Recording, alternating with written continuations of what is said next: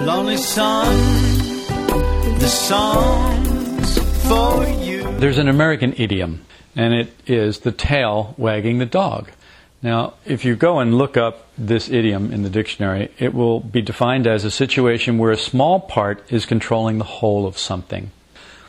How this relates to esoteric ideas may not be immediately apparent, but you know me. I have a way of finding something that, for me, reminds me of an esoteric idea. And the tail wagging the dog reminds me of an esoteric idea, or a number of esoteric ideas, actually. It really does relate in a meaningful way to esoteric ideas. These ideas can be applied anywhere in life. The horrible thing about them is if they're not applied, they become stagnant, like standing water that breeds nasty things. They start to stink, and they start to breed nasty things like mosquito larvae. And then the next thing you know, you have mosquitoes. The next thing you know, you have parasites preying on you, sucking your blood, sucking your life energy, sucking your life force. And that's what these ideas do if they're not applied. If they're just left to sit in the intellect, if they get stuck in the intellect and they never get down any deeper, if they never get to the emotional center, then they begin to stagnate. And they become, as I said, like just these standing water breeding grounds. Now, understanding is the force that enables us to properly relate one thing to another. The greater the understanding, the greater number of relationships. So, if understanding is the ability to relate one thing to another, then it's to see how they are related, what their relationship is. And if you can add more things to it, then you can see that there are more relationships. The greatest understanding would be able to see how everything in the universe is directly related. We don't have that great understanding, but the understanding that we do have is the understanding that we have to work with. It's no good trying to pretend that you have greater understanding, because that falls apart fast, and that's all intellectual. None of that has really reached the emotional center. None of that is direct experience, direct knowing. All of that is filtered through the intellectual center. It's great. It's a great place to start with the ideas. You have to hear them first before you can do anything about them. But the problem is we are hearers and not doers. It's so much easier to hear. It takes so much less energy, so much less effort, so much less time. Someone else can put forth the energy and the effort to tell us about it. And we can sit there and listen and be entertained, or be uplifted, or be enlightened, or feel like we are, even though it's just sticking in the intellectual center and it's not really making it to anything more real, deeper inside of us that could connect us with something higher. So, last week we talked about how taking ourselves as just a physical body hinders our development by giving us a wrong impression or a wrong feeling of ourselves. Our feeling of I, our feeling of who we are, is related to the body. So we look in a mirror and we say, yes, well, there I am. And who's looking? Well, I'm looking at me. I'm looking at my reflection in the mirror. And we discussed last week about how, no, that's not you looking at your reflection in the mirror. And I don't know how you've done this week, even practiced it at all. When you look in a mirror, say, that is not I. The body is looking at the body. Here's the body looking at a reflection of the body. But I am back here behind the body, looking through the body, like looking through a submarine window out into the ocean. All right, so that's the idea. The cult of the body is alive and well in our world today. It is the tail wagging the dog. The body, being the ultimate part of us, the most extreme external part of us, is really the smallest part of us. The biggest part of us is higher up. We are not aware of what the biggest part of us is. Real I. We don't really know what real I is. We only know of the idea of real I. But we don't have much contact with real I, maybe a flash now and again. But we don't even know that. Maybe it's just a flash of something higher, but not real I at all. And then what stands behind real I, obviously, is the Absolute, the Creator, God, if you will. So here we are, all the way down the line, all the way down the ladder, as it were, down to the body. And so here's this little part, and it is wagging the whole part. It is this little part that is controlling the whole of us. And how it does that is, events come and touch the body, sensations touch the body, sights come into the eyes, so all of these sensations through the five senses, and then the body starts to jerk and move and spaz around. And then the next thing you know, it's moving you around. It's moving you here, it's moving you there. It's giving you this thought, it's giving you that feeling. So basically, we're kind of the tail wagging the dog. And so that's why we're doing this, A Dog's Tale, because it reminds me of how backwards we are, how turned around we are, how wrongly connected we are, that the tail is wagging the dog, that the small part is controlling this bigger part. Some teach being self-directed isn't being life-directed. This isn't the case. It's the error of the self-help movement, which has failed in every way except financially. The only thing the self-help movement has really done for anyone is made millionaires of some people who have been proselytizing it, who have been basically advertising it, pumping it up, and making a living from it. The self-help movement hasn't done much, and the reason is because the self that it's helping, it's usually so connected with the body, and it's all related to the body, that it is just part of the cult of the body. Instead of the tail wagging the dog, it's the ear or the leg wagging the dog. So we have a self-help movement, so now it looks different, it looks better, because it's more positive than robbing banks. You're helping yourself in a different way. Except that you're not. It's not doing what it's supposed to do. And the reason it's not doing what it's supposed to do is because it's working from the outside in. And esoteric teachings do the same thing. They work from the outside in until you can get the ideas on the inside. And the only way to get the ideas on the inside is by practicing them, by applying them. And this is the one thing we are reticent to do, unfortunately, because it takes so much effort, because it's so difficult. The self we use to help ourselves is acquired in life, and therefore it serves life. It doesn't serve something higher. It's not interested in anything higher. It's interested in its own self-interest. The one thing that you can say about the self that we are stuck in, the false personality, this thing that we are stuck in, the one thing that you can say consistently across the board is it's full of self-interest and self-love. And so what it's looking for is to advance itself, to protect itself. And if that means putting others down or eliminating others in order to protect itself and advance itself, then it's willing to do that. Because it doesn't have higher laws to obey. It doesn't have bigger eyes with more understanding that it listens to. It listens to the five senses and the fear and the anxiety and the greed and all of the things that come through the five senses. It listens to what those little eyes are telling it. If the self you're remembering is the body, it's not the self-remembering that can free us from our prison. The self-remembering that can free us is, in the words of Maurice Nicoll, the practice of a certain relation of consciousness to one's body, and through it to the world as rendered by our senses. Now think of yourself as an artist for a moment. It's not going to be too difficult for some of you because you are. But think of yourself as an artist, and you look at a tree. And what you're really going to do, if you have a piece of paper in front of you and a charcoal or a brush or crayon or a pencil or whatever, what you're going to do is you're going to try and render that tree onto that paper. You're going to try and take the form, the shape, the lights, the darks, the structure of it, and you're going to try and render it onto that paper. You know that you can't put the tree on the paper, but you're going to render some kind of an image of it on the paper. This is exactly what the five senses are doing. The world, as we know it, is only like that tree on a piece of paper. It has been rendered by the five senses. It is not the real world. It's just an image of it, a rendering of it. And the rendering is only as good as the five senses. And the five senses are terribly flaky.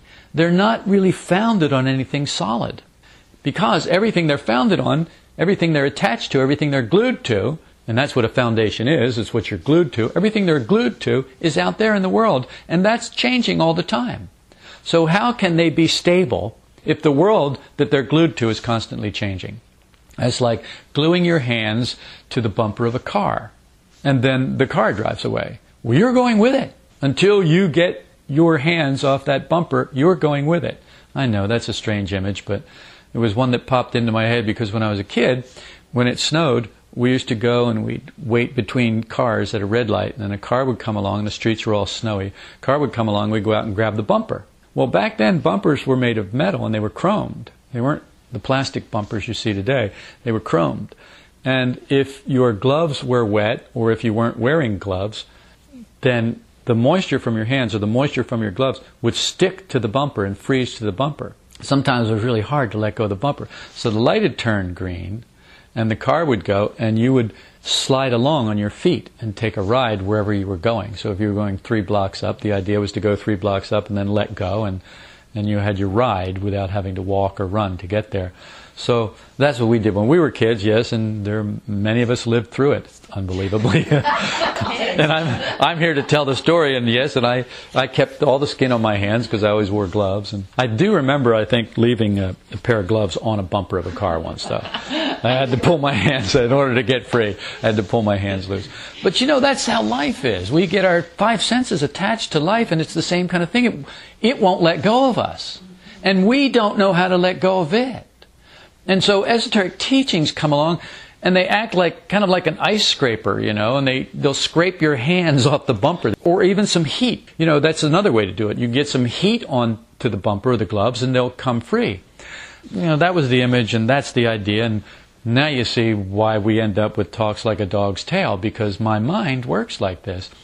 If you can't see the movement of esoteric ideas, if you can't see the manifestation of esoteric ideas in everything in life, then I have to ask you, what are you doing? This is something that has to be applied to life, and all of life applies to it, and it applies to all of life. There's no special place. You don't go to some church or some meeting or some special group and apply these ideas. These ideas need to be applied in life, everywhere, in everything that we do.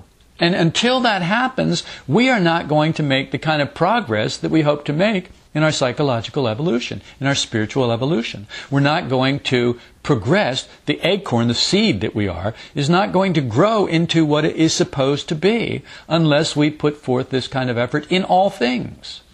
I know that's an unpopular idea, or it's a great idea, but it's an unpopular practice because people don't want to do it. They have other things they want to do. They need to go to the movies. They need to go to dinner. They need to go over here. They need to go to this play. They need to go to the orchestra. They need to go and see this. They need to go and do that. They need to spend time with their family. They need to go to work. They have all these things that they need to do, and they look at these things as separate, apart from applying esoteric ideas to their lives. And that is the tail wagging the dog. That's the smaller part, which is life, wagging the bigger part, which is you.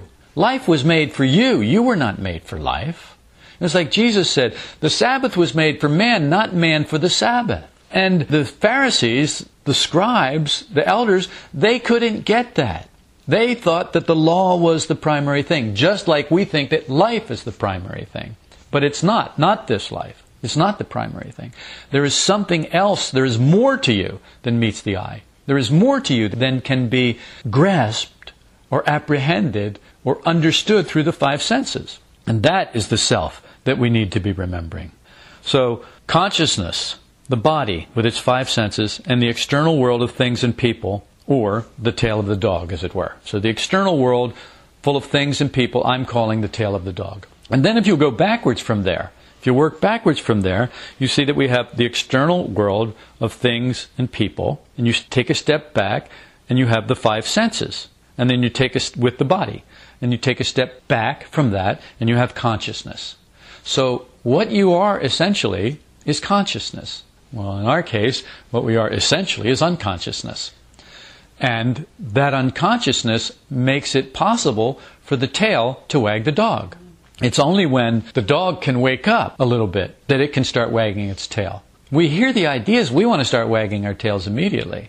And that's what self-help is. The self-help movement is the illusion that you're awake and you can wag your tail. When you're not doing it at all, it's all just imagination. It lasts 72 hours about, and then it starts to go downhill quickly. And the next thing you know, you're back in need of another self-help book, or another self-help seminar, or another self-help guru, or another self-help whatever. So, the balance necessary for proper self-remembering is to attain and maintain this relation between the 3. You can't be just consciousness, because you have to be conscious of something. Consciousness of itself is nothing. There must be something that you can be conscious of. So if you're conscious of your shoe, or your leg, or your foot, or your hair, or your shirt, or the room you're sitting in, you have consciousness of that. To the degree that you are aware of it, that is the degree of your consciousness. That is how much consciousness you have. It can be quantified in that way. Now, if you've got consciousness of the tail of the dog, that is these outer things, that's great, that's a start. But we need to back up from there. We need to become conscious of the body. And one of the things that Vipassana meditation taught you is to be aware and conscious of the sensations on your body, because there are sensations on your body 24/7. Whether you're awake or asleep, they are always there. Whether you're aware of them or not is dependent upon your consciousness, which is dependent upon your attention, which you can direct if you have the fuel to make the effort. If you don't have the fuel to make the effort, if you're too tired, you fall asleep. And when you fall asleep, you go unconscious of the sensations on your body, and unconscious of your thoughts and unconscious of your feelings as a rule, except in a hypnagogic state or the dream state, where you are semi-conscious of something, but not necessarily through the five senses. So, this self-remembering that we're talking about, proper self-remembering, is the maintenance of this relationship between consciousness, the body, and the world, the external world, that is rendered through the five senses, rendered to us through the five senses. So where is it rendered? Well, it's rendered in consciousness. Your consciousness is like a blank sheet of paper, and the five senses then render the world onto it. If you'll think of just the way you see, you know that light comes and it strikes the eyeball, and then the eyeball, through nerves, sends this picture upside down to the back of the brain and projects it on a screen there. And then your brain turns it around right side up. That's basically how it works, roughly. In a gross kind of way, that's how it works. So I'm sure that a brain scientist or a whatever would be able to fill in a lot of blanks, but essentially that's good enough. That's how it works. Life is doing the same thing with us. It's rendering onto this screen of our consciousness this stuff. And we're just allowing it. It's like a kid with a crayon, or like 1,000 kids with crayons and a white wall. They just get to scribble on it anything that they want, and it's there.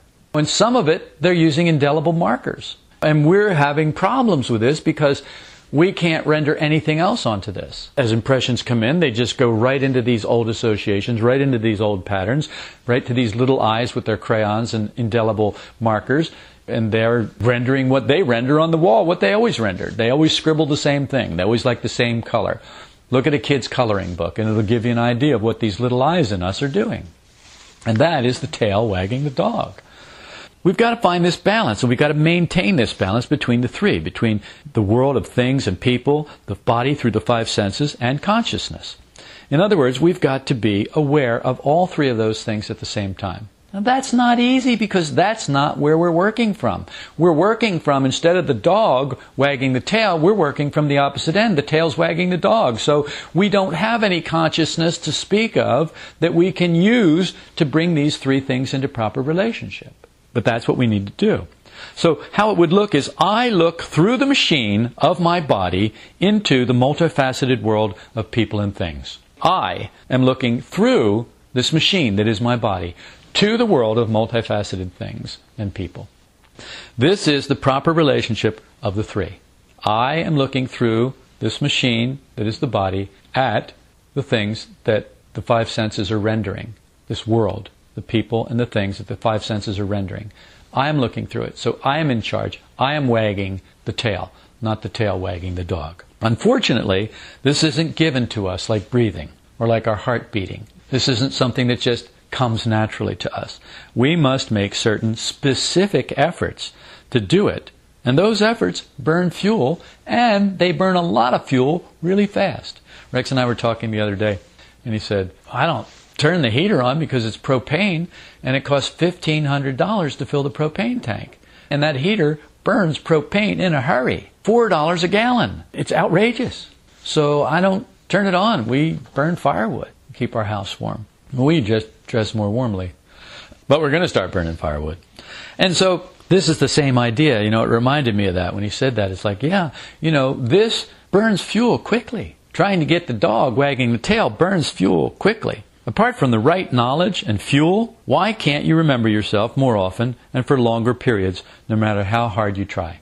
Have you noticed that no matter how hard you try, you just can't remember yourself for very long, and not very often? And as a matter of fact, if you weren't coming here a couple times a week and I wasn't reminding you of it, you'd probably forget about it altogether. And maybe think of it a couple of times a month, maybe a couple of times a year, until you forgot it altogether. That's part of the reason. How hard you try, how seriously you approach it. Most people that I know in this group will think, oh, we need to try harder. We need to be more serious. We need to be more solemn about this. Isn't that what you think, Diana? Yes, because you're the religious one. And you're going to come up with the most religious answer. You're going to knuckle down. You're going to tighten the screws down on yourself. You're going to go directly to self-flagellation. And you're going to mortify your flesh. And you're going to make yourself do it. And that hinders us. That slows us down. Where's the joy in that? Where's the happiness in that? Where's the fun in that? There isn't any. When we try so hard, it's an indication we've begun to work for results. An instruction that we consistently fail to follow. Don't work for results. This work says over and over again, don't work for results. And we consistently fail to follow that simple instruction. We consistently go back to working for results.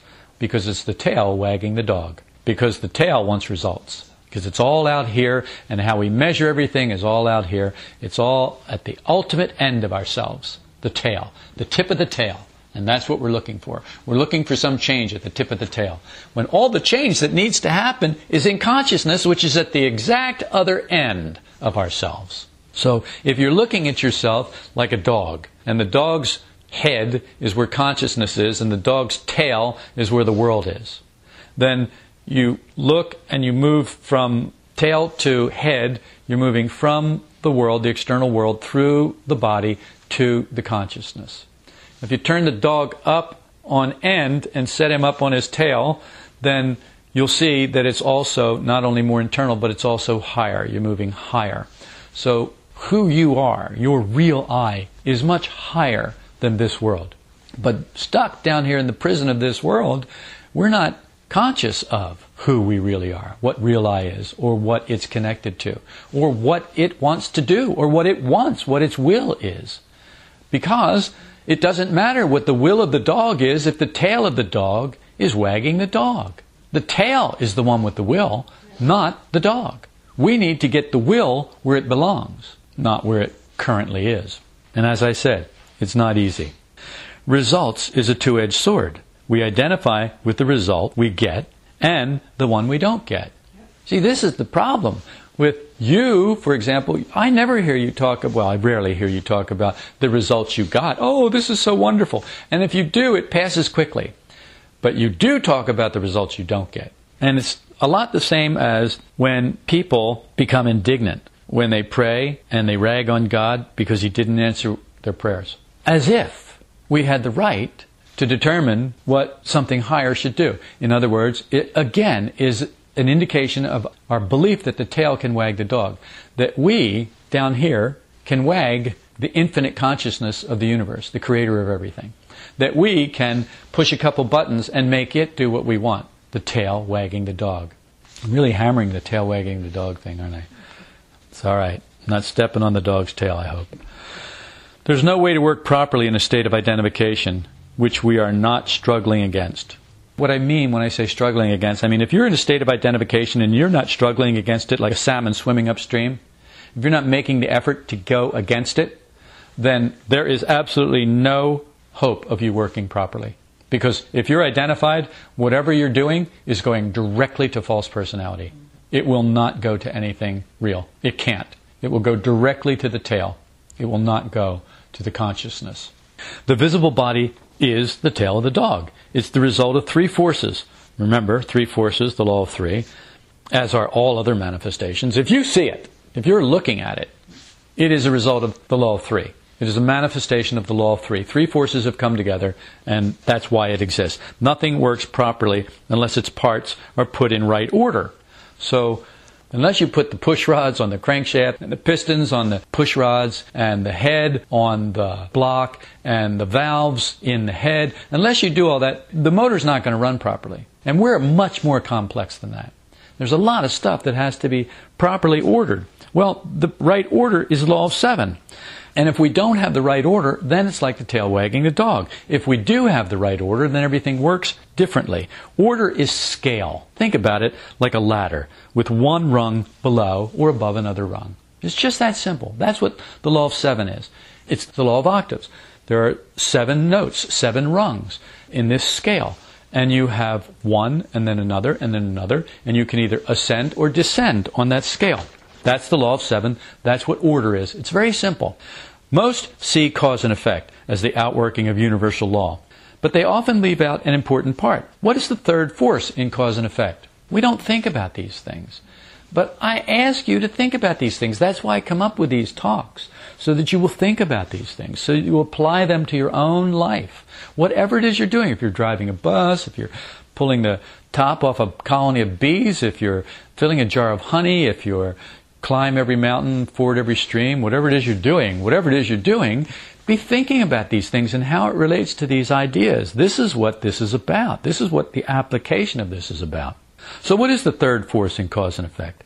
Cause has to be sandwiched between two things to make a manifestation possible. It is here we most often fail.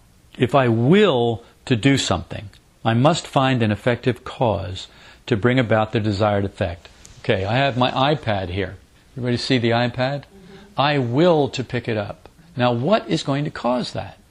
Action. Well, action, yeah, but what is the action? I will my muscles to reach over there and pick up that iPad. And so now I have the iPad in my hands because my will moved my muscles. What was the cause? My muscles. What is the will then? It is the aim. It is the goal. Intention. It is the intention, exactly.